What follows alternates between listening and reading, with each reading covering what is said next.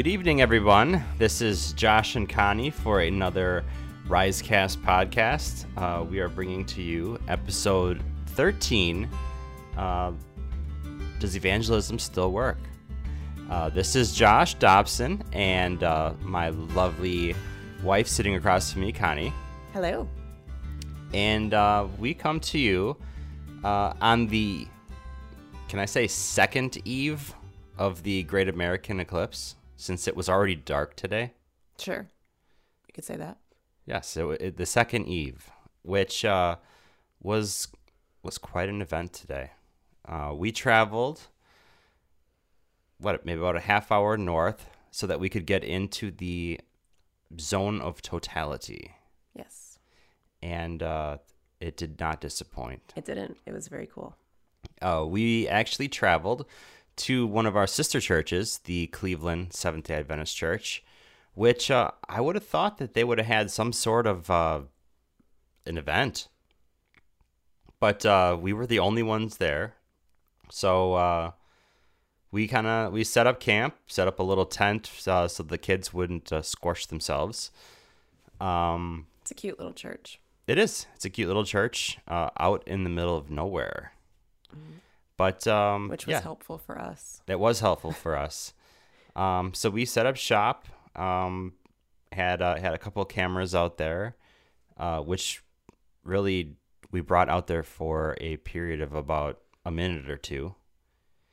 I set up a GoPro. We got footage for a half hour before and after the eclipse. So we'll share that kind of a time-lapse video on our Project Rise Facebook page. I've been kind of giving some thought, and the last time we talked sports on our podcast, everyone seemed to tank. Yeah. The Braves were kind of relatively, in the race. They kind of tanked. The Brewers were 10 games up and are now trailing the division. So I think we're just going to cut that segment out. For now. Except the Atlanta United, they had their open house in the new stadium. Yes. Mercedes-Benz Stadium looks amazing. It does. Looks awesome. And the impressive thing is that obviously the Falcons and the Atlanta United are the two main teams there. And they basically paint, it's an artificial surface. It's that fake grass stuff.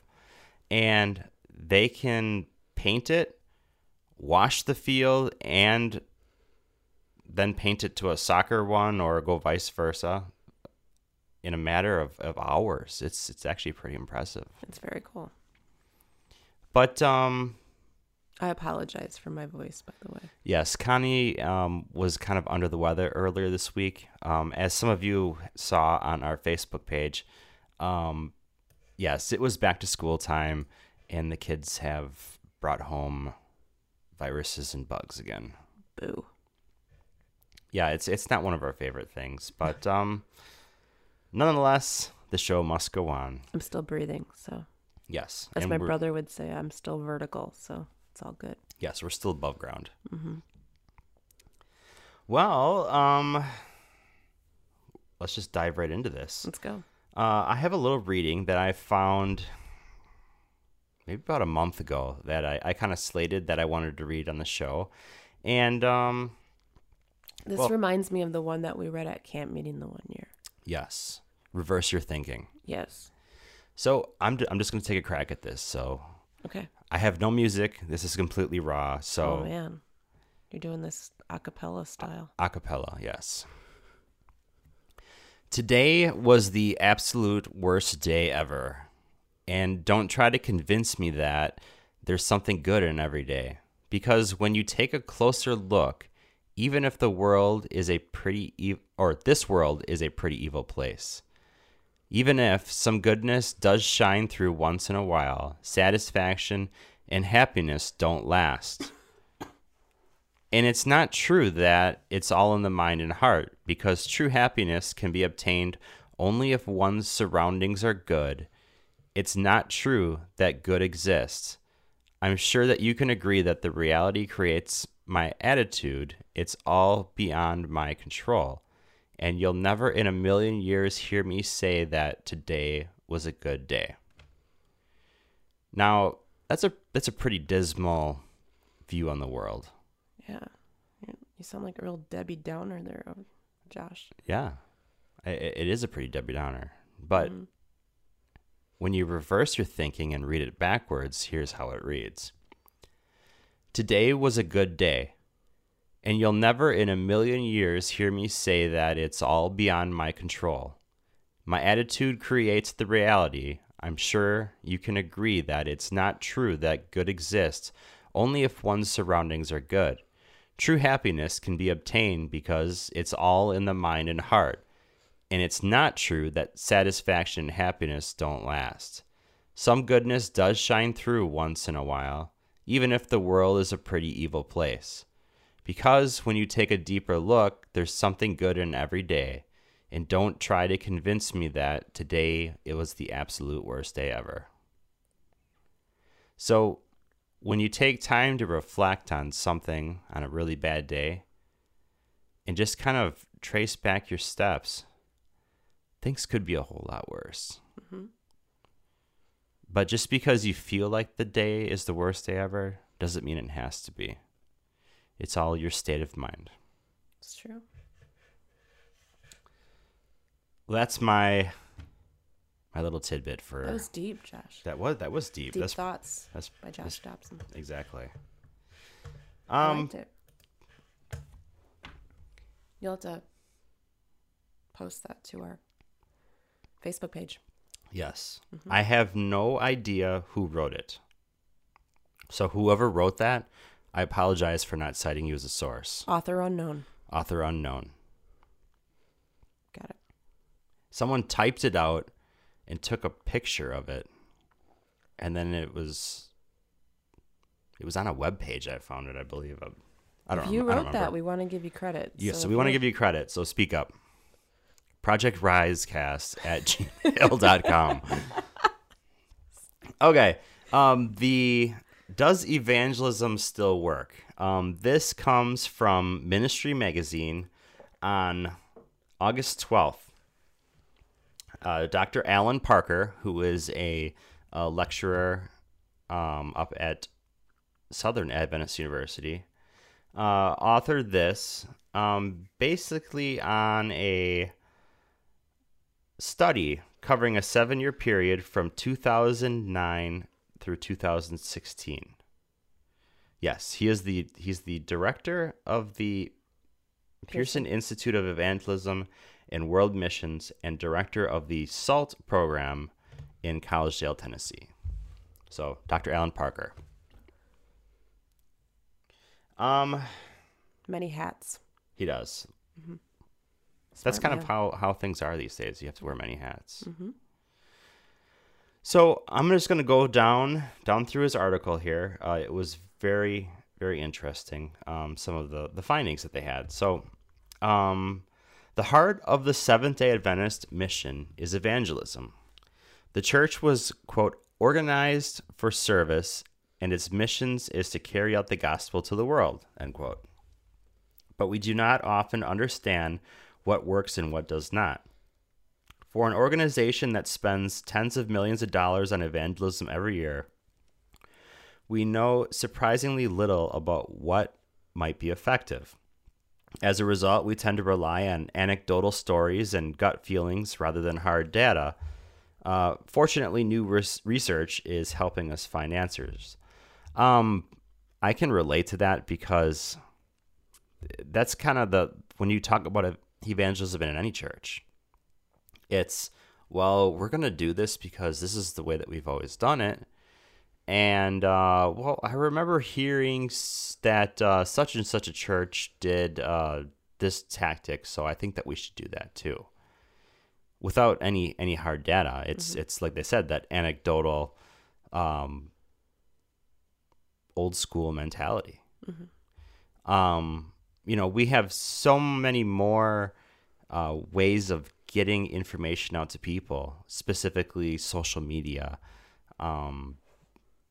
even radio ads have become quite popular again.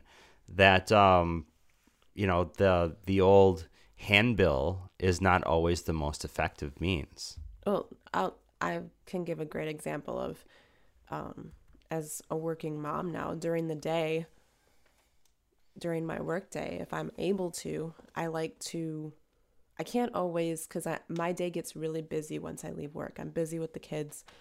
So during the day while I'm at work is when I go and I look for on Spotify, someone reading the Bible, or I'll look on YouTube for lectures or sermons. And so that's how I fill my day, is I'll go on there. So if we as Adventists could, that's why I love the podcast, is because people can listen to it at their leisure, whenever it works for them. A lot of people like to listen to things while they're working so that their work doesn't become so mundane, or they can multitask, or maybe they just need to listen to something uplifting while they're at work. So podcasting is a great way for us to get the gospel out. Yeah, a digital media for sure. I mean, as you said, you give it to them, and then they can take it whenever they want it. Right. We have this assumption that people want to come out to a 3-4 week seminar. And let's be honest, especially if you have small kids, but even it doesn't even matter if you have kids, to have someone come out night after night after night at 7 p.m., it takes a commitment. Yes. A large commitment by not only the people that are putting on the seminar, but those that are attending. Right. Now, I'm not against those prophecy seminars. That's what brought me into the church. I'm 36 years old, and 11 years ago, I was 25 years old when I was brought into the Adventist church through one of those quote unquote old school prophecy seminars. They are still relevant. Okay. Don't think that they're not. It's just, it's not necessarily, you have to look at what your community's needs are. Okay. So let's say you have a community, like Gainesville is a perfect example. A big part of our community is Hispanic. Okay.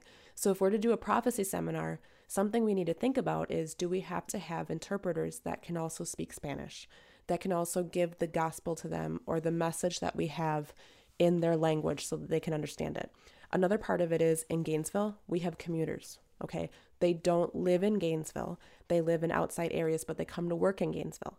So one of the things that we need to remember is, maybe they're not willing to stay because they've got to go back to Flowery Branch or Buford or over in the Chestatee area. Maybe they have to drive to home after work. They work in Gainesville, but they leave. And by the time they come back, they would miss the prophecy seminar. So those are just some ideas that I'm trying to throw out there. Our church is a great example because even our own members don't live near the church. So having a prophecy seminar, as much as I want to have them more often, it becomes a challenge. And so we just have to find ways to, how can we get people to commit? How can we work around people's schedules and make it so that they would want to still come? Absolutely. So, whether that's you have your live seminar every night and then you offer a recording, and that goes along to the lines. You either can come at the night of and get your food per se right away, or pop it in the microwave the next day on a podcast or off the internet. Right. Sorry. Yeah, we've kind of went off on a little tangent here. No. I'm apologizing because of my your sickly condition. On this article, they used a program or data collected off of a program called Disciples. If any of you have been into the Christian bookstore over the last year or two, every time you check out, they want to ask if you want to subscribe to this. So I guess I found out what they use it for now. But anyways, the program was used by 231 churches and 14 organizations in the United States to track over 60,000 people who were either receiving Bible studies or attending public events. And then, like I said, it was from data from 2009 to 2016. The first question that was posed is, are prophecy seminars still effective? The first thing that was discovered was the public evangelism still thrives in North America. And again, I'm quoting Dr. Parker here. There were 354 prophecy events recorded, drawing 25,314 guests. Nearly half of these events had more than 100 registrations. Praise God. Church members made up of only 40% of the registrations, perhaps suggesting a declining interest inside the church. 12 larger multi-church meetings drew an additional 6,000 guests, letting us know that there is obviously still a public interest in prophecy. I don't know how there couldn't be a public interest in prophecy, and I'll tell you why. We are obviously living in the final days. I mean, when you look around, I think it's only going to get worse, but better for prophecy seminars when you look at the world that we are living in, and it's ramping up. And so people want tangible answers. And the only place you're going to find that right now is in the Bible. And so they, like for instance, we talked about this on Facebook, and I actually need to get back to Val. Val actually said, she's like, I've been watching the news lately, and I realized that I need to learn more about prophecy and learn what God said about what was going to happen in the last days. And I want to be prepared. And so that right there is the perfect example. People are looking for answers. They're looking for truth, because everywhere they look, they know that they're not getting the truth from the media. They know that people are running to and fro around them. They're looking for hardcore truth because they don't know what to believe anymore. And so for people that have believed the Bible their entire life, but they've never dove very deeply into it, are now going to start coming out of the woodwork and say, okay, what does this really say? Absolutely. And Gainesville, once again, like, remember when we drove past, we were driving up to the grocery store and we saw that tent? Yes. Right across from the Kroger on Thompson Bridge Road. On Thompson Bridge Road. And every single night, that guy drew more and more people. And it was like 90 degrees out. It was 90 degrees out, but people were still piling in to that tent and listening to him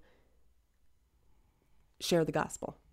It's amazing. It still works. And like I said, people think that that's for old people. I was 25 years old when I was brought into the Adventist church through a prophecy seminar. And because of what was given, the information that was given in that prophecy seminar, and how it completely brought the Bible to life to me, and it completely unwrapped it like a gift. Like it was given to me like a present, and it just unwrapped it. Like you took the bow off, and then you took the paper off, and then you cut the tape open, you open up the box, and next thing you know, the prophecy the seminar's over, and it's like I have this whole new understanding of the Bible and pretty much how I've been lied to my entire life. But now I have the truth. Well, and the problem is that for some reason we don't want to teach prophecy anymore. Whether it's because we've been inundated with it, because I myself have been involved in a few different campaigns where they teach the same prophecy stuff, the 2,300 days of Daniel and blah, blah, blah, blah, blah. And so whether it's we as Adventists have gotten burned out because of it or what, I don't know what the reason is, but prophecy validates the Bible. Yes. Through history. I mean, you can cross-reference history yes. to parallel with that prophecy to show that, look, these prophecies that have been stated in Daniel and Revelation match up historically yes. with things that have been written. And not only that, not only is it historically accurate, when you learn what the Bible actually means when they start talking prophetically. It brings a whole new meaning to the Bible to you. Like, if you didn't know prophecy, you can read the Bible and still learn something, but you're only going to get so far until you learn prophecy. It's not until you learn prophecy that you start learning what water means. Okay, water means a multitude, all right? What you learn what a beast means, okay? When you learn what wine means. When you start learning all these things, now when you go back and you read the Bible, the Holy Spirit just starts bringing stuff out to you. Like, this is what this really means. Like the parable of what happened at the wedding, when you learn prophecy, becomes a whole new story to you. And it's not just Jesus turning water into wine at a wedding. Then you learn the new doctrine that comes out. And so it just brings so much more meaning to the Bible. And for me, it made the Bible so much more interesting. As sad as that sounds, now it's like it becomes a key to start unlocking things for you. Yes. It's a very important tool. Prophecy is so important. Absolutely. Back to, do they work? For instance, quoting again Dr. Parker, in 1991, the Southern Union conducted research into the previous 7 years of evangelistic meetings and found that 54% of non-Adventist attendees were under the age of 40. That was 1991. In 1995 and 96, the Net Global Satellite Evangelistic Meetings had an average age of 43. By 2000, it had slightly grown to 44, and the results suggest that the age has continued to trend upward. Recent meetings show that only 34%, that's a 20% decline, percent of attendees were under the age of 40. The longer the meetings ran, the older the crowd became, and with approximately 60% of the average audience over the age of 50 by night 16. That tells me right there is your younger crowd, your millennials and even slightly older than that, just don't want to commit to a 3, 4, 5 week series. Right. And that's simply because life is busy nowadays. Well, I would love to try and keep up with the podcast every single week, but there are some weeks it just can't happen. Life happens. My kids get sick. I obviously get sick. There's stuff that happens. You know what I mean? Stuff comes up. And we are now in a society where it's status to be busy. This is true. Let's be honest. It is status to be busy. The busier you are, the higher status you have according to society. And so if you notice, you've got parents that are throwing their kids into volleyball Monday night, football Tuesday night, soccer Wednesday night. They've got their kids in 10 million different sports every single night. You've got, you've got young people they've constantly got plans every single night. They're going here, they're going there. Mm-hmm. And so it's hard for them to commit to something. Exactly. Because nowadays, if you aren't busy, you don't know what to do. Right. There's no such thing as leisure anymore. We need stimuli all the time. It's if you don't have something to do, then you're looking around to figure out what you need to do. Yeah, kids constantly need to be entertained. It's just it's the Netflix era. Yeah, I want what I want when I want it. Yeah, and it's all about convenience. Yes. And I think that's what young people are looking for out of evangelism. Is I don't want to wait 3 weeks for this handbill that I found. I want to go on the internet, search it out myself, and hear it right away. Right. Well, look how big YouTube videos are right now. Kids love YouTube videos because I waste more time than I want to admit. We binge watch YouTube videos. We binge watch them. We will sit there for hours. It's like you don't have the time to go to a prophecy seminar, but you've got 3 hours to waste watching YouTube videos. But that's just what it is. You can sit there in your pajamas with your popcorn or whatever else you're eating and just binge. People love to binge. Mm-hmm. And so if you can get the information out there where they can binge watch it, so be it, man. You know, you just got to pray that it works. Like, you don't want it to be information overload, but it's just something to think about. I'm not saying it's the right way. It's just these are things we need to think about. But, you know, binge watching is a real thing. It is. It is very popular. So what are we doing as a church to cater to that? It's funny because I know that's the Holy Spirit working, because I had never even thought about that until we started this podcast. And it just came to my mind. And I know that that's not of me. Like, praise God for that, because it's just kind of like, you know, we binge watch things. Mm-hmm. That's our generation. Like, when you look at people who are watching television series right now, they actually will not watch the series live because they cannot wait a whole week for the next episode to come out. Mm-hmm. They will binge watch an entire season over a weekend. And that's something we need to think about. It is. You know, how often do we have a series where, you know, you go through, you do the module that night, and then you've got people coming up asking questions about what's up next.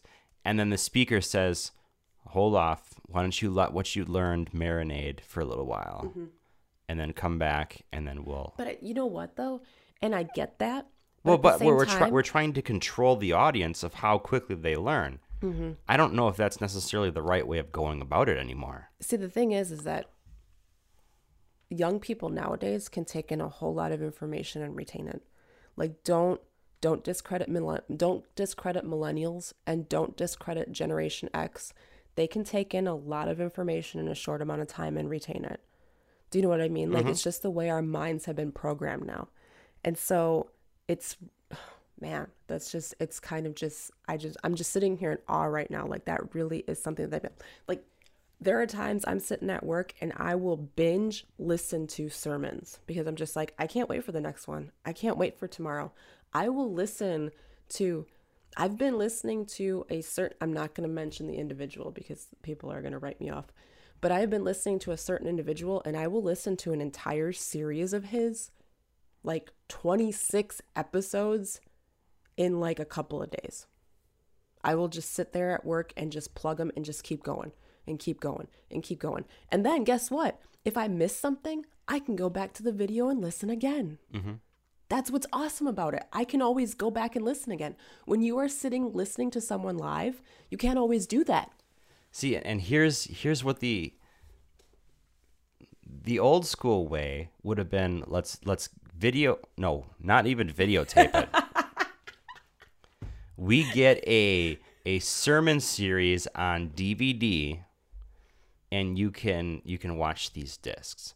Well, DVDs don't work anymore. Well, not that they don't literally work, but also when it's all over. Well, by the time it's all over, guess what happens? You may buy the disc set, and then it just sits. Exactly. In your cabinet at home, collecting dust. But if you can provide all of this information out on the internet at one touch of a button, or they can subscribe to your videos or your podcast. So as soon as you put a new episode up, they're right there. Exactly. And they get a notification. I think that we need to start a new company called Binge Prophecy. But it is very interesting. You know, is that how you reach the millennial and the Gen Xer crowd? Is offer that kind of an option? I think it's an avenue. I'm willing to do it. I'm a lay person. I'm willing to do it, obviously, for free. You know what I mean? Just to kind of see where it goes. But I really do think it could really pick up steam. I do. Because like I said, people can listen to it in their time. They don't have to wait for the next night. They don't have to worry about, okay, from 7 to 8:30, I'm locked in for the next 2 weeks at this location. Well, the interesting thing is that if you would have said the term podcast, I don't know, 4 years ago, I think the connotation that goes is nerd alert. Well, I mean, look what we're doing right now. But seriously, no, nerd alert was today when we went to the eclipse. That was nerd alert. Yes, And I will proudly say I am a science nerd. But anyways, the amount of people that listen to podcasts is actually more than you think. Yes. I mean, we've had, we only have, this will be the 13th episode.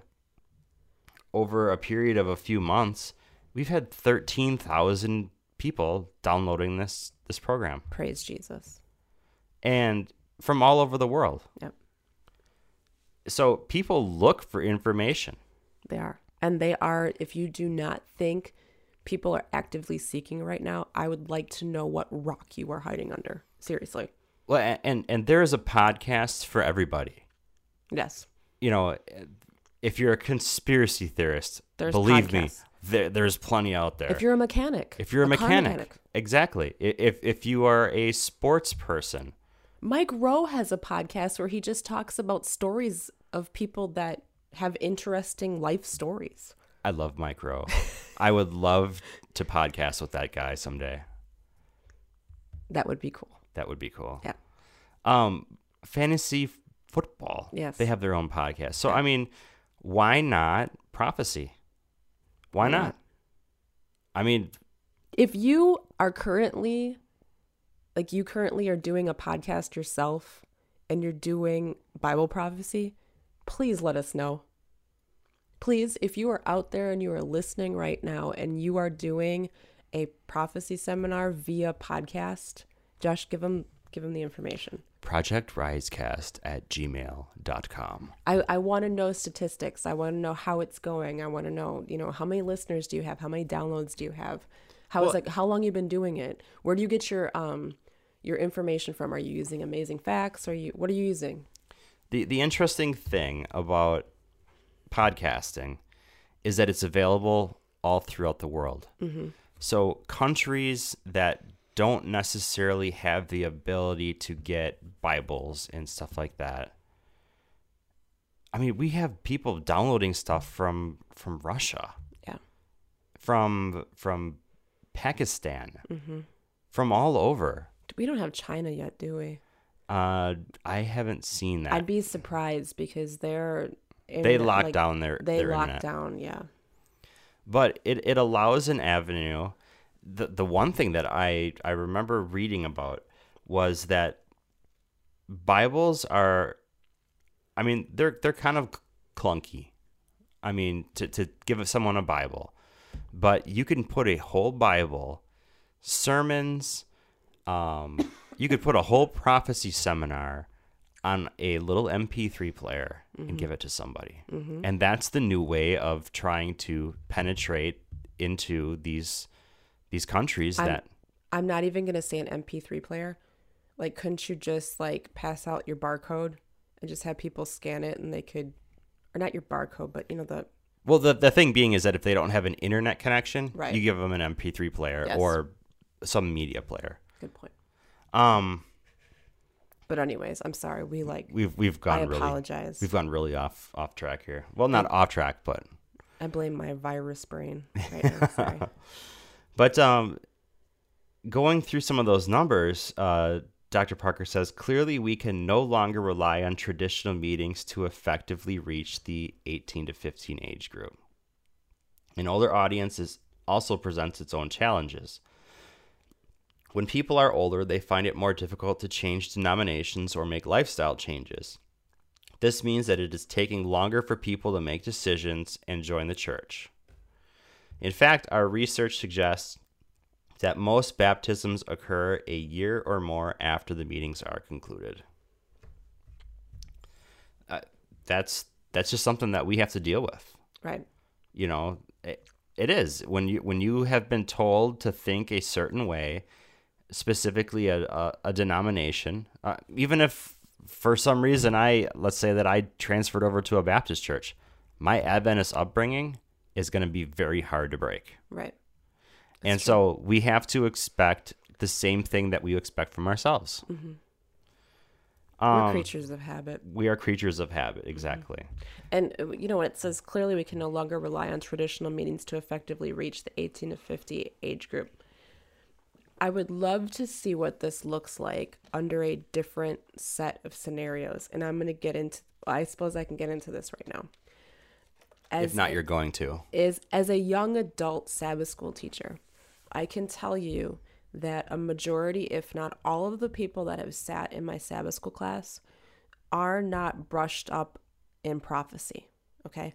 A lot of the young adults that are attending my class attend because mom and dad attend the church, okay?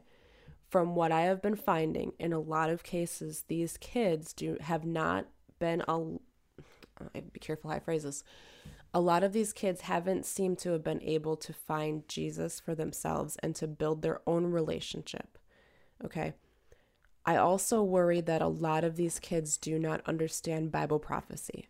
A lot of them have never even been to a Bible prophecy seminar, or at least had things explained to them at home, okay? I'm not sure what's going on, but there seems to be a disconnect with our young people and what the Bible actually says, okay? We have a young people right now that like to do the K-Love, they picked one Bible verse and it applies to what's going on with me today.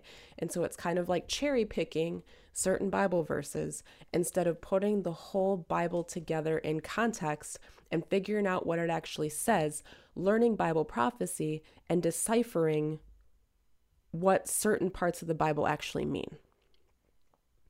Okay, so as a Sabbath school teacher, it's a concern to me that our young people do not understand prophecy. Okay, that is the foundation of the Seventh-day Adventist Church. That is the foundation. Okay, that is the one thing that our church has over every other church that I ever been in, is that the Adventist church could tell me what the Bible said and why it said that. And they took everything from the Bible. It was not one person, what they said and what this person said. It was the Bible says this. So says the Bible. Okay? So when I look at our young people, it's concerning to me that they're not grounded in truth. Okay? So if our young people, like, I can think of an individual right now that we were having a conversation and he was like, prophecy says that? And I'm like, and I think he's a pretty well-versed person of the Bible. But the thing is that he's well-versed on verses, but he's not well-versed in prophecy. And so he can only go so far. So when I look at, if our young people are not well-versed in prophecy, they don't understand prophecy, they're not on fire for what the Bible actually says, how can they go out and tell their friends and bring their friends to church? Because they're not even sure what they believe and why they believe it. Mm-hmm. And so really what I want to do is I want to go around with a survey to our churches and just ask people one simple question. Why do you keep the Sabbath? Why do you keep the Sabbath? Do you keep it because of tradition? Do you keep it because the Bible says to keep it, because it's the fourth commandment? Or do you keep it because you know that it's a covenant between you and God, that says, I believe that He is creator and that He set apart this day, and that when I acknowledge that day and when I keep that day, it signifies that I know who my creator is. I'm not following man, I am following God. Because I wonder how many people in our church would actually reply that way. And that's really sad, but that's a question I have. And, and the conclusion here on Dr. Parker's comments here, that we can no longer rely on traditional meetings to effectively reach the 18 to 50-year-olds. Is that an excuse to throw the baby out with the bathwater? I mean, I think a lot of people, and the other thing is that as we look around and we look at social media and we look at what's going on in the world right now, people get offended very easily. And I think we're afraid of offending people. But you know what? What's more offensive than not telling people the truth? Absolutely. So, you know what I mean? Like when I look at my friends and I think about how I have not, and I'm calling myself out on this, and I'm putting myself, I'm calling myself out. I had a dream of a friend on that day when Christ returns, look at me and say, why didn't you tell me? And that is enough for me to be like, you know what? If I am doing it because the Holy Spirit is leading me to share the truth the way that he tells me to share it, and when to share it, and how to share it, and to be patient and to completely listen to him and be obedient, if I lose friends over it, but it planted a seed, that's what matters. I can't think about what's best for me. I have to think about what's best for Jesus. Absolutely. Now, going on into this little segment here is the reason why we are missing the mark on the 18 to 50-year-old crowd have to do with how we are advertising. Part of this study shows that members were the most important recruiting method. 43% of the people that came because of a member. How did I come to a prophecy seminar? Didn't you just randomly drive up and... I can tell you this much. If I would have received a postcard in the mail, I can tell you where it would have went. Doesn't matter what it says on it. It's not a personal invitation. There is nothing like a personal invitation. Even if you have a mailer and you go door to door and you give it to the person, it's better than just allowing the postman to deliver your message for you. Okay? So I look at, what kind of God do we serve? Is Jesus personal? Mm-hmm. Doesn't it say he comes to the door and he knocks? Well, the interesting thing is, 43% became because a member recruited them. Direct mail was 29%, which still tells me that there is some importance. Now, we all know going through that you're only going to get 5 to 6 per 1,000 that you send out. So it is a huge cost. Mm-hmm. And it may not be the most effective. The most effective, obviously, is going and knowing somebody and inviting them. Right.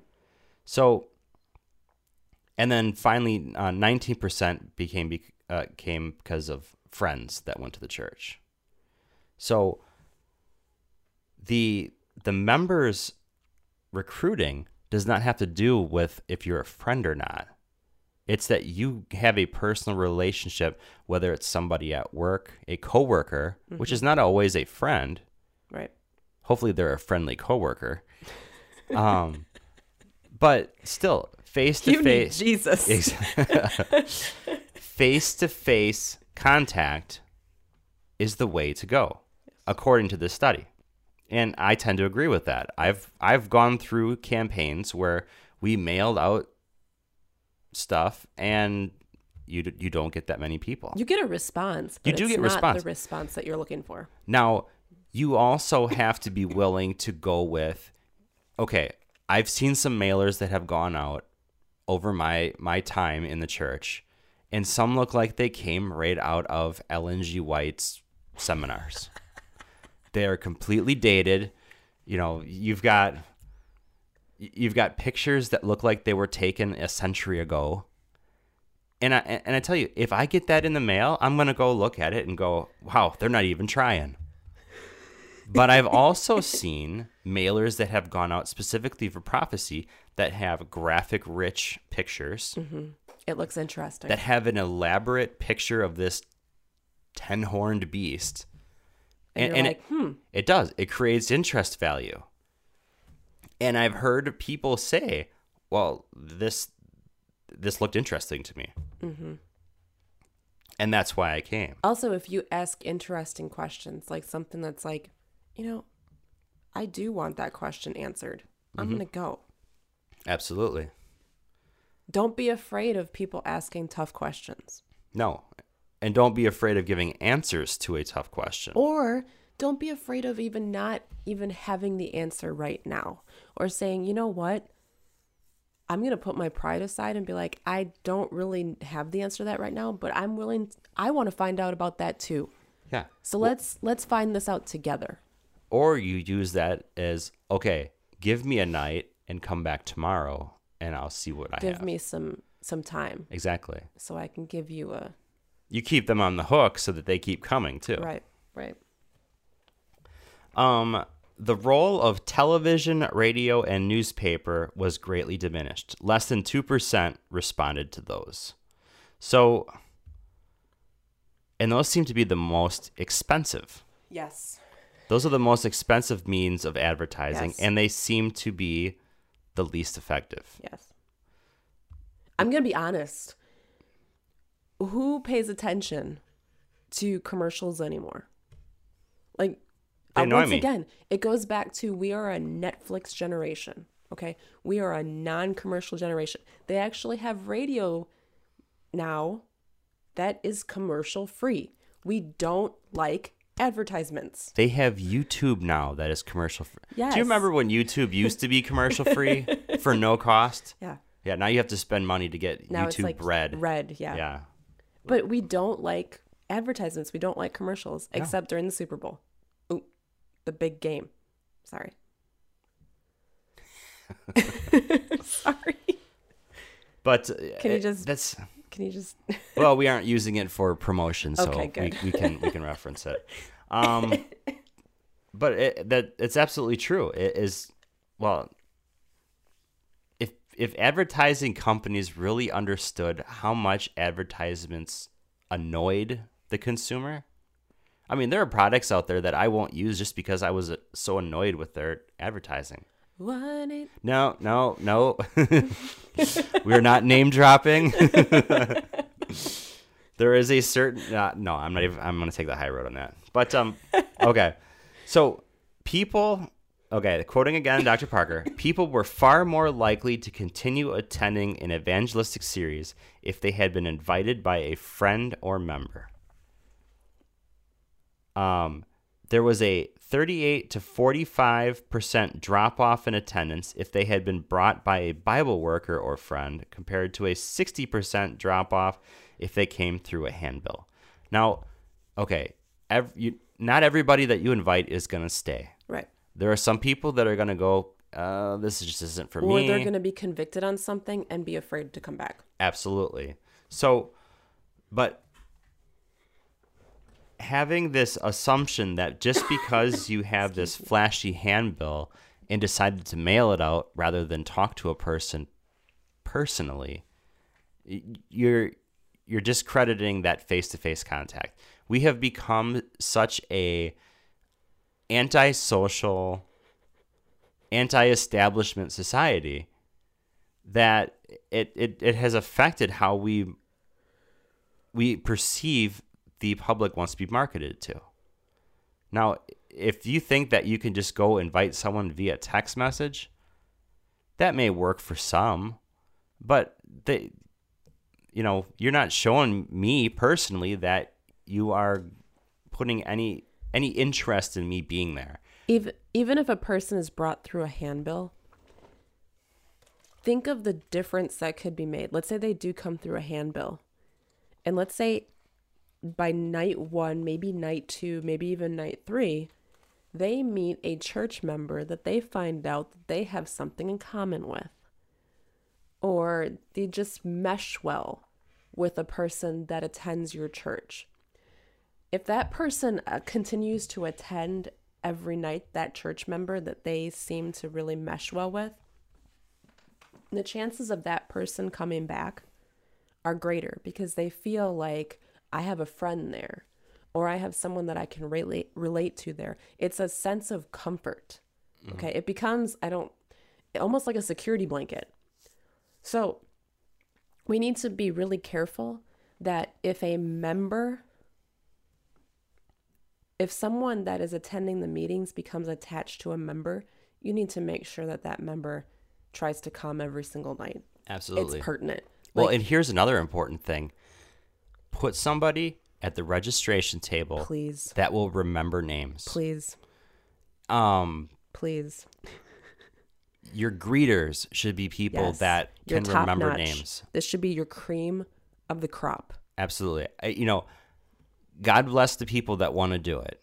I mean, I understand that you can't have the best of the best of the best, but at least have somebody that is there working with them that can remember names.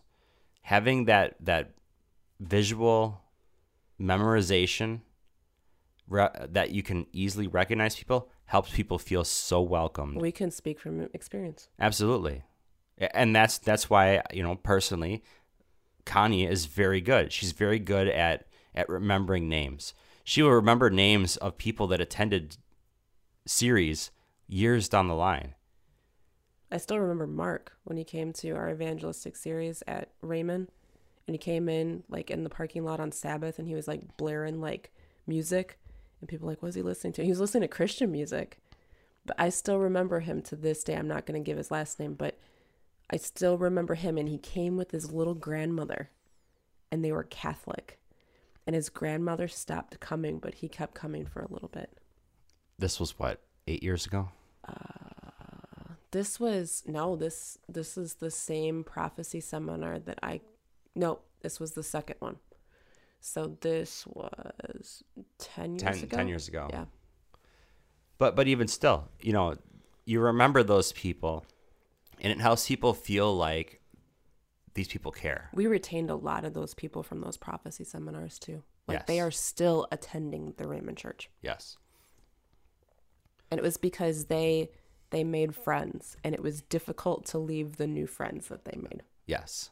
And that's where it takes a church to put on a prophecy seminar. Absolutely. And it takes people that are willing to take it seriously. Right. But it's a commitment, and it's a little bit of a sacrifice. You know what I mean? Like it's... I've done them before, especially on the AV side. We would go to a separate venue. We'd have to get there early, set up, tear down, make sure everything fit back into all the boxes, and then pack up and leave. But I tell you, the camaraderie that you get within a group is second to none, because pretty soon you're trying to beat everybody else there. Yep. And, you get better every night. I mean, set up by the, midway through the whole... It's a breeze. It is a breeze. Mm-hmm. But you're there because you want to, and you feel a sense of you need to be there. Yeah, it kind of becomes like... I don't even know how to describe it. And it's you have a sense that you need to be there. There's a reason why you're there, and the team needs you, and that's it. It's a team effort. Yeah, you just kind of hit your stride, and then it becomes exciting. Like it's a whole ball of emotions. I just remember my second evangelistic series, because the first one, it was funny because the first one, remember, I was doing registration, but I was still attending it. Yes. So I would do registration, and then as soon as then they'd kick you out of the then they would kick table. me out, and they would send me inside so I could listen to it. And it was right after that series that I was baptized. And then he came back a year later and did another evangelistic series. And I just remember, like, it was the anticipation and the excitement, but also the dread of the very first night. But then every single night you wanted to be there because you wanted to see, are there more people coming? Have we retained people? And you start like looking for people. Like you look at the people who have checked in, and you're like, oh, so-and-so isn't here yet. Should I give them a call? Just ask, are you okay? Is everything all right? We missed you tonight. You know what I mean? And that was something we would do. We would call people the very next day and be like, hey, we missed you last night. Follow-up is key. Yes, because people want you to care about them. I have to give a huge shout out to the Atlanta North SDA Church. Oh, it was awesome.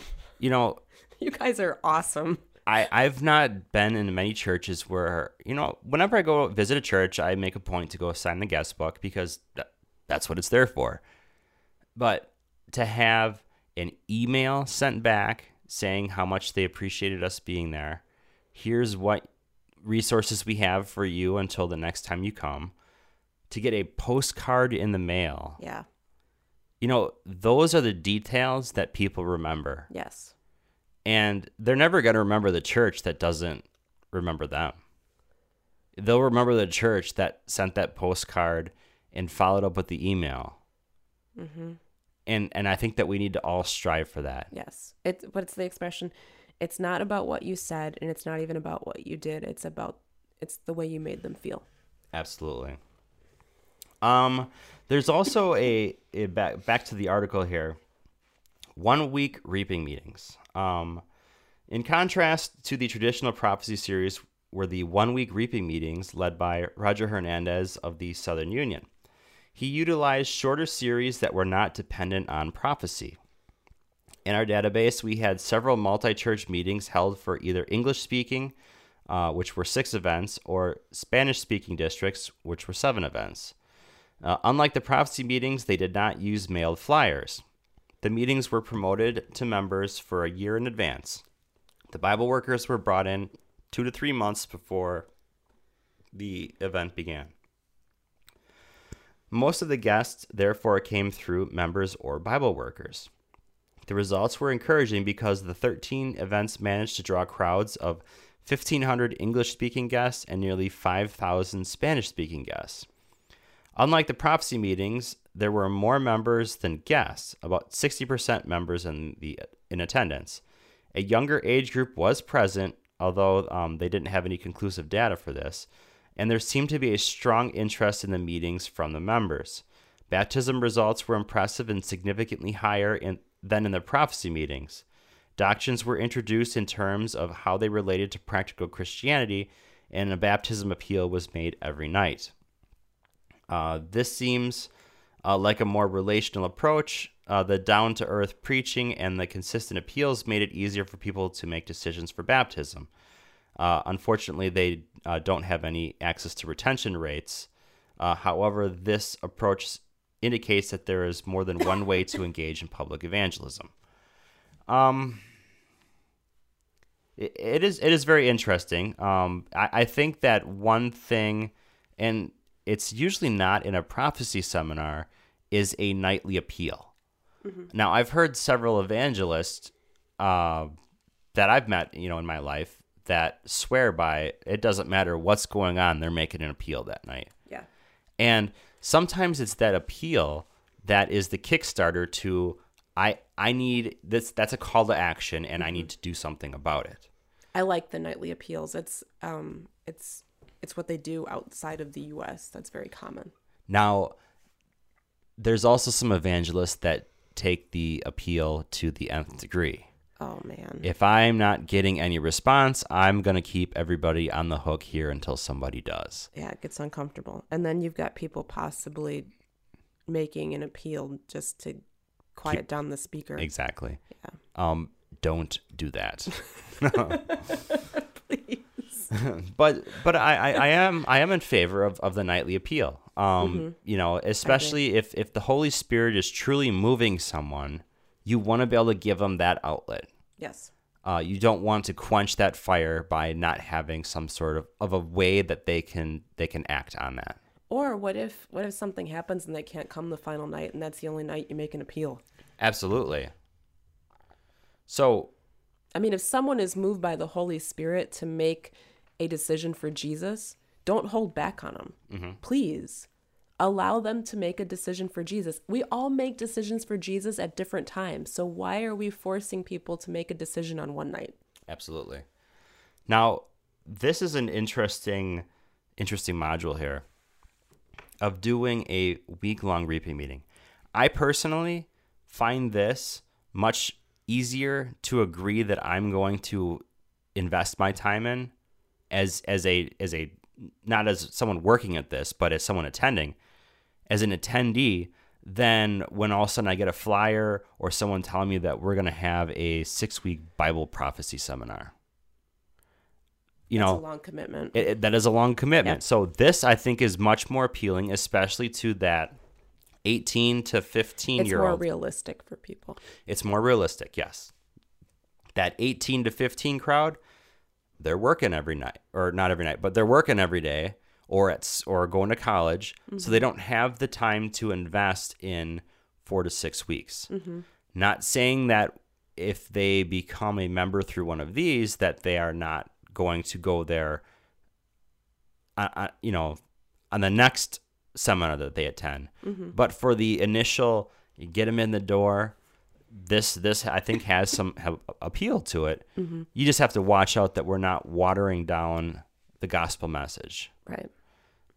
Because then if we're watering down messages, then we become no better than every other church. Here's the thing, is that, once again, I understand that some people can't always do prophecy. Sometimes it's a little bit too much for people. But the thing is that we can still give people the truth through prophecy. We don't change the message. We change the way, we make it relatable for whoever is coming, okay? We adjust things and we tweak things to fit the crowd that is coming, but we don't change the message. That's important. I look at Jesus. Jesus didn't change his message. He just tweaked it to who he was speaking to. Yes. Yes. You have to make things relatable. Right. Knowing your audience is a must. I mean, that's marketing 101. Right. And I'm interested to see obviously we can't make any decisions on this just yet, just because we don't have the retention rate is what I want to know. I want to know, because here's the thing, is that one of the things that has kept me in the Adventist church is the stuff that I learned through that prophecy seminar. Mm-hmm. It grounded me it gave me such a firm foundation because it was tangible. Yes. Okay. It was like, I'm a numbers person. Okay. And I'm a historical person. I like historical facts. I like to be able to make what happened in the Bible tangible and how it relates to what was going on in the rest of the world at that time. So when you give me this just hardcore proof to me, it was hardcore proof. It was something that I can't deny. And that is something you will hear out of Adventists that leave the church and come back and they say, you know what, I can't deny it anymore. That was truth that was given to me when I was younger. It was a seed that was planted and I can't deny it anymore. There's something to be said about the message that this church has. That at one point in your life, if you aren't convicted now, one day the Holy Spirit will use it to convict you. Absolutely. And, I personally have been involved in these 1 week reaping meetings before. Compassion 100K. That's what it was. It was a year in advance moving towards a week-long reaping meeting. And while in our local church, we got one baptism out of it, mm-hmm. but across the entire union, we had over 800 decisions for Christ. Right. So I can't, it does get results, but like you said, what are the long-term results? Are we creating well-rooted people in the faith, or are they just going to go through, get baptized, and then fall through the cracks? You can't just say a tree is a tree. You want oak trees, not pine trees. You want oak trees. We're in Georgia, that we're full of pine trees. I'm sorry, but there's oak trees too. You want oak trees. Oak trees have deep roots. Absolutely. Okay? They stand in storms. All right. They plant little acorns. Okay. We want oak trees, not pine trees. It's a little visual for you. That's an interesting visual. Let's see. Health events. This is something that's also very popular in the Adventist mm-hmm. church. Health events. Okay. There was 88 health events in the database with an average of 60 registrations per event.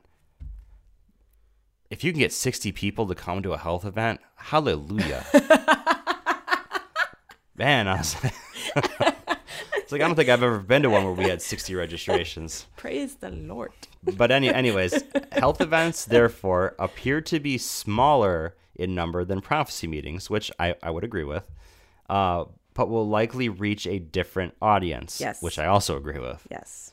One example of this is the low transfer rate between health events and evangelistic meetings. How often do you have something where you try to cross market? Right. What they're saying is that you're not really going to get all of your health fair attendees to come to your evangelistic series. Mm-hmm. Because there's two different trains of thought of what they're looking for. They're not looking for prophecy. They're looking for health-related stuff. Right. So those churches that had consistent health events, such as monthly dinner clubs, were more likely to see transfers and eventual baptisms. Do you know why that is? Because they're making friends. They're making friends. It's friendship evangelism. I can guarantee that's why that's happening. Absolutely.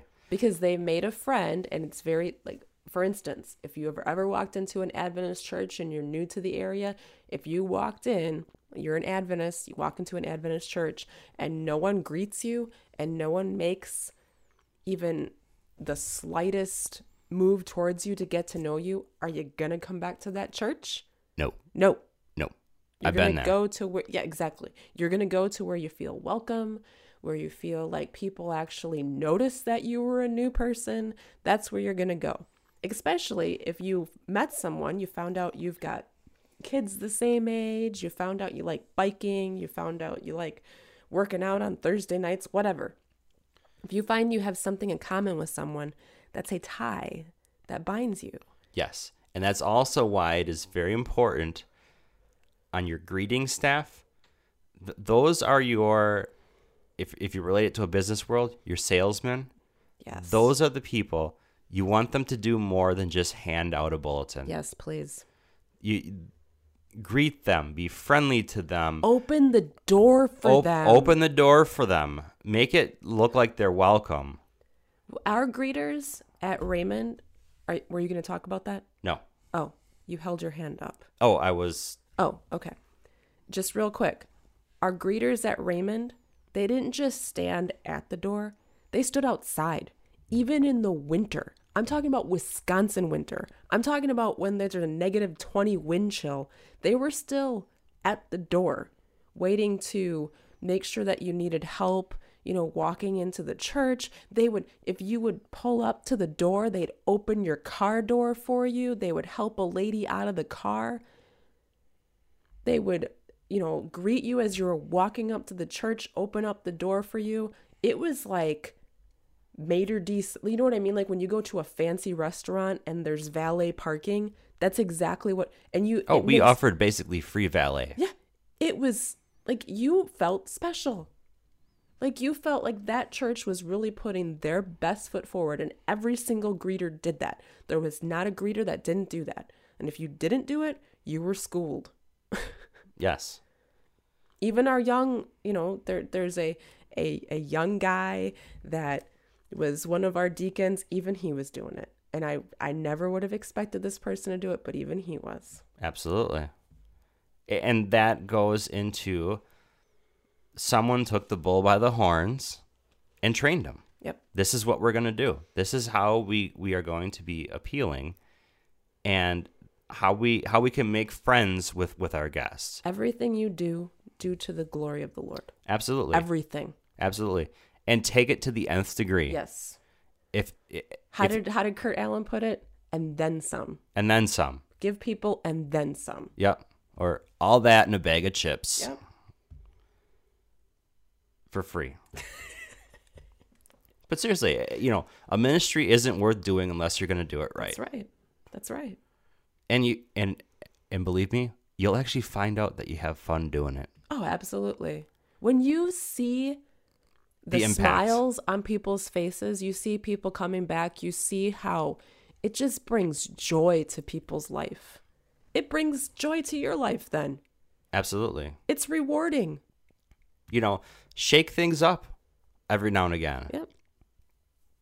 Because if you're not having fun, people are going to notice it. Oh, people will notice it. And the ministry will suffer. Yep.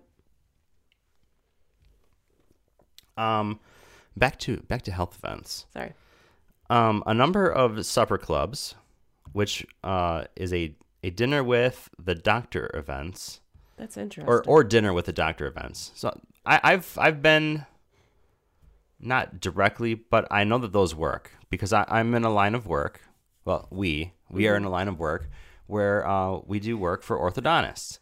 And so being on the marketing side, I know that those dinners with doctors, having a doctor as a speaker, draw crowds. And in essence can be good for you. Right. Some they don't turn out anything, but they do work. But anyways, a number of supper clubs have seen 12 baptisms or more over a 5-year period. But only when evangelistic meetings were also held at the same time period. That's interesting. Well, slow to baptize. Because, like I said before, if you're attending a health event, that doesn't necessarily mean that you are apt for receiving spiritual health. Right. You're there for physical health. Mm-hmm. And so because of that, you can't expect to, okay, we have 60 fresh faces that came to our health fair. Oh man, this means our church is going to boom. No, it doesn't. No. But you have to be able to make sure to make friends with them so that when you have a prophecy seminar, they're more apt to go, you know what? They were pretty friendly when I was there for the health fair. I'll give it a try. I'll tell you what, you guys did it right, because not only did I attend the prophecy seminar, you guys got me involved in it. Like, I was doing registration, so I had to be there every night.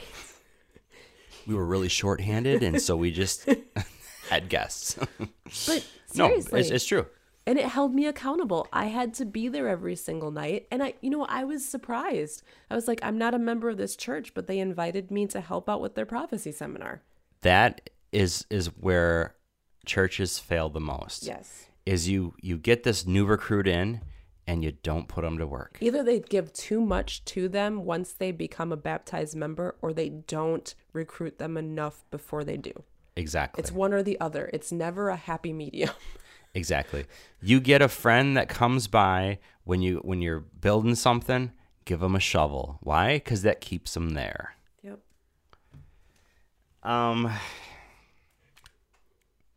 Here's something on this too.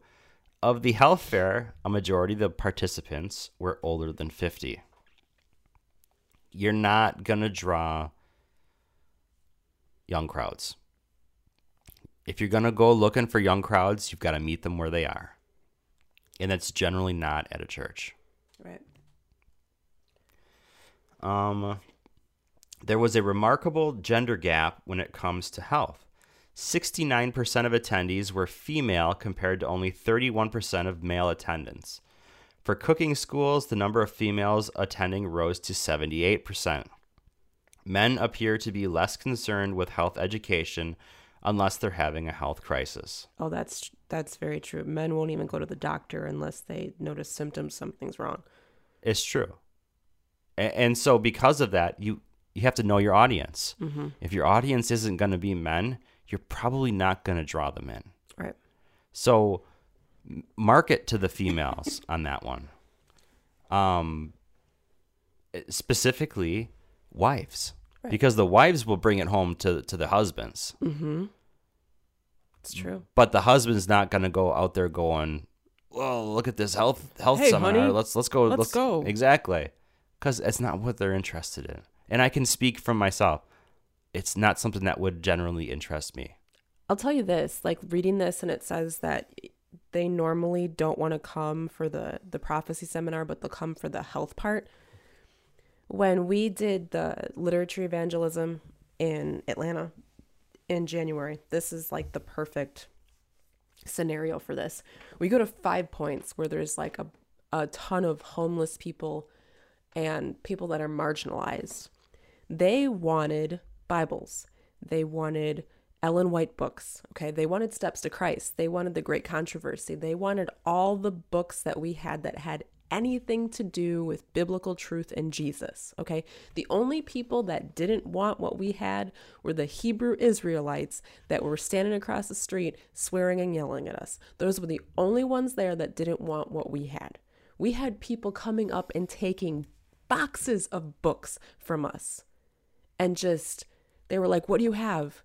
We've got these books. Can I have some? And we'd be like, okay, which ones do you want? Can I have them all? Absolutely. Because what else they don't have anything else to do with their time. They're sitting on the streets and they're looking for something that is, once again, tangible, okay? They're looking for hope. They're looking for anything that can take their mind. They're looking for hope, something that can take their mind off of the present situation that they're in. And they're looking for something that could possibly take them out of the situation that they're in, okay? Then we go over to Midtown. You can't hand out a book to save your life. But I can tell you what, all these people cared about organic food. All these people cared about fitness. They cared about their bodies because guess what?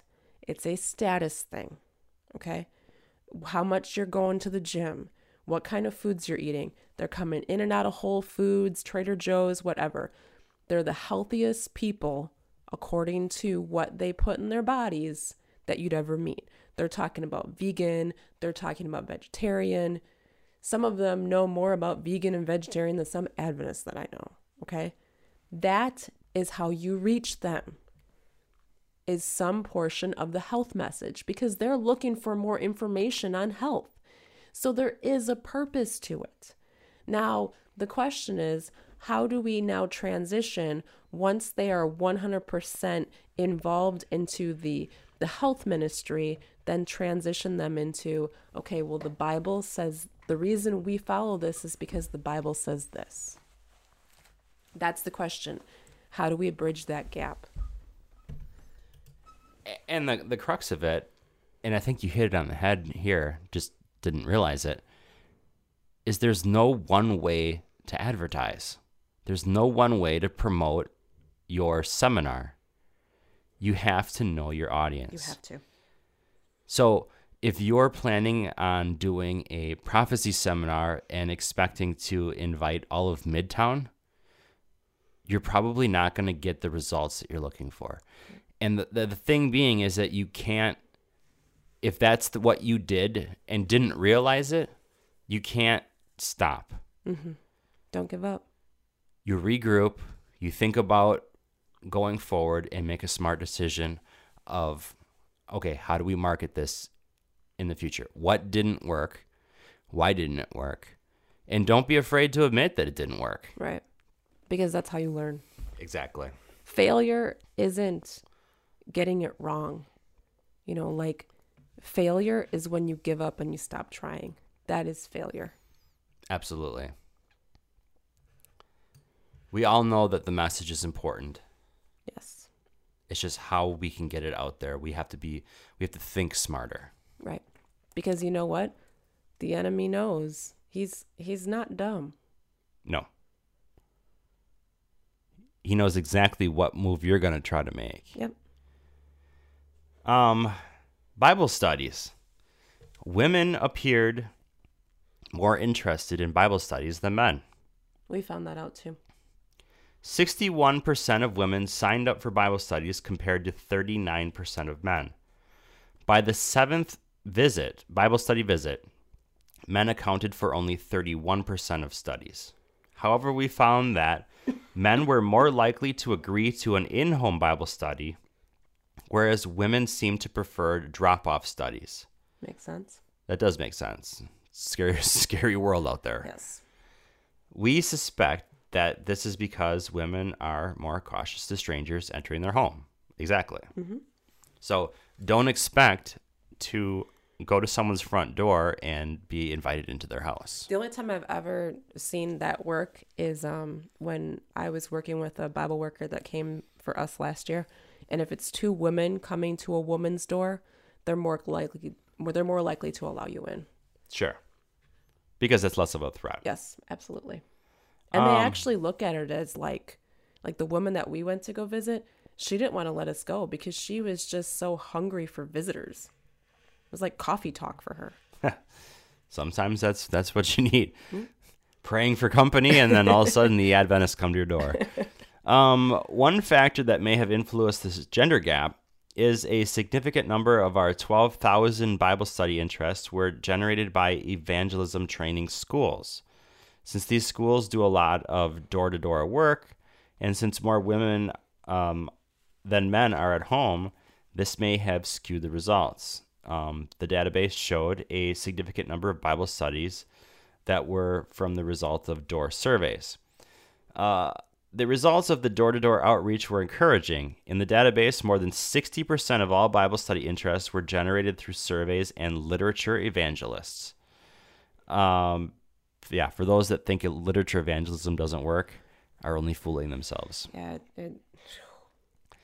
It may not be easy to encourage our members to knock on doors, but the study shows that we can still generate new spiritual interest that way. Do you know why that is? They can put a face with the church. Yep.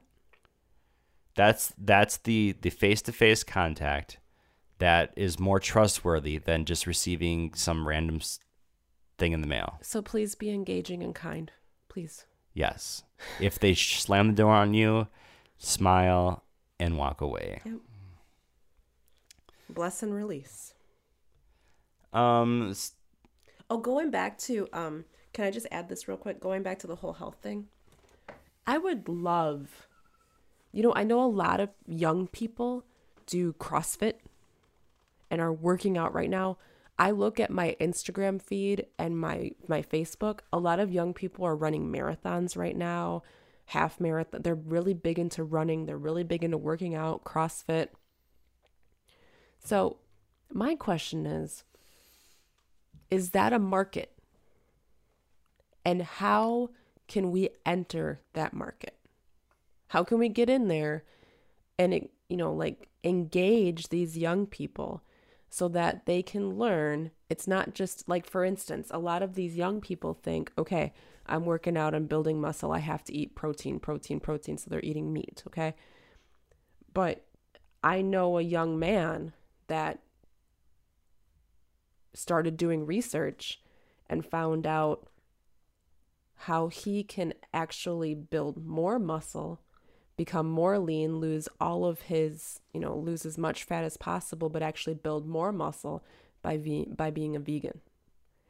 And so how can we take this health message immersed with biblical truth and take it to these young people in places like a CrossFit? I want to know that. I really do. Because I look at CrossFit and that parking lot is packed on Saturdays.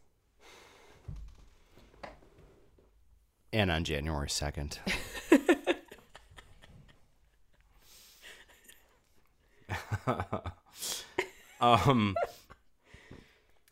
Moving forward.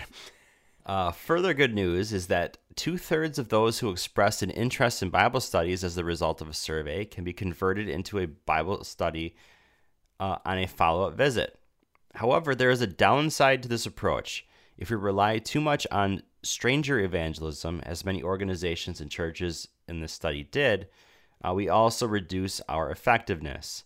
Surveys' interests tend to fall away fairly quickly and more likely to want studies dropped off at their doors. In contrast, studies generated by a friend or family member were much more likely to agree to an in-home Bible study. These relationally generated studies had a retention rate nearly double that of survey interest. Additionally, if the study came through a friend or a family member, the person was also much more likely to decide to keep the Sabbath and be baptized. Praise God. Another example of stranger evangelism was blanketing a zip code with cards, inviting people to receive Bible study lessons. There was generally a response rate of 5 to 8 returns per 1,000 mailed. That's about what we averaged. That's about what we averaged. Yep. And let me tell you, it's expensive. It is. And you have to really... postage. Exactly. I'm not saying that it doesn't work, but when you look at what you could do going door to door, if you have people willing to do it, of course, there's probably more effective ways to do it. However, if your church is not one that's willing to do it, you may end up having more results with the 5 to 8 per 1,000 mailed. The good news is that in regards to studies, once you're able to get into the home, interests have an excellent retention rate. A media interest is more likely to accept an in-home Bible study as well. So media ministries, which we've talked about, can be very effective. and, I think are probably the wave of the future. You're not going to get many people just randomly showing up at your church. You'll get random people showing up at your church website. Mm-hmm. So what can you do as a church to make sure that you give them what they're looking for? Right. So the bottom line, according to Dr. Parker, we need to encourage a more relational or network evangelism in our churches. We need to befriend people. We need to be friendly and not be afraid to invite them to church. That's the crux. That's it. And not just invite them to church, but engage them, not just in chess and checkers outside of church, but find ways to open up discussion and conversation with them. I know it's scary, and I know they're going to ask hard questions, but that's part of the Christian walk. Absolutely. You may not be able to answer it that time. That's okay. But you will remember that question for the next time someone asks. And I'll tell you what, you want to talk about something that affirms your faith? Try being backed into a corner onto why you believe what you believe, and you will suddenly learn, why do I believe what I believe? Absolutely. So, Dr. Parker's conclusion here, does evangelism still work? He has found that public evangelism is still successful, even in the United States. So don't let anyone tell you, no, we're not going to try and do this because it's not going to work. No, public evangelism still works. Yes. You just have to be able to put an effort into it. However, we also realize that we need to introduce new strategies if we are to reach a younger age group, while taking a longer-term approach to older attendees. We saw that women showed a much greater interest in health and spirituality, but we obviously need to find ways to reach a broader demographic. We discovered that the process by which people become Seventh-day Adventists takes much longer than we originally anticipated, especially for health interests. However, the most important finding was the need to build relationships with evangelistic interests. We saw that while door-to-door work and stranger evangelism is effective in generating Bible study interest, friendship evangelism is far more effective in gaining decisions and retaining them.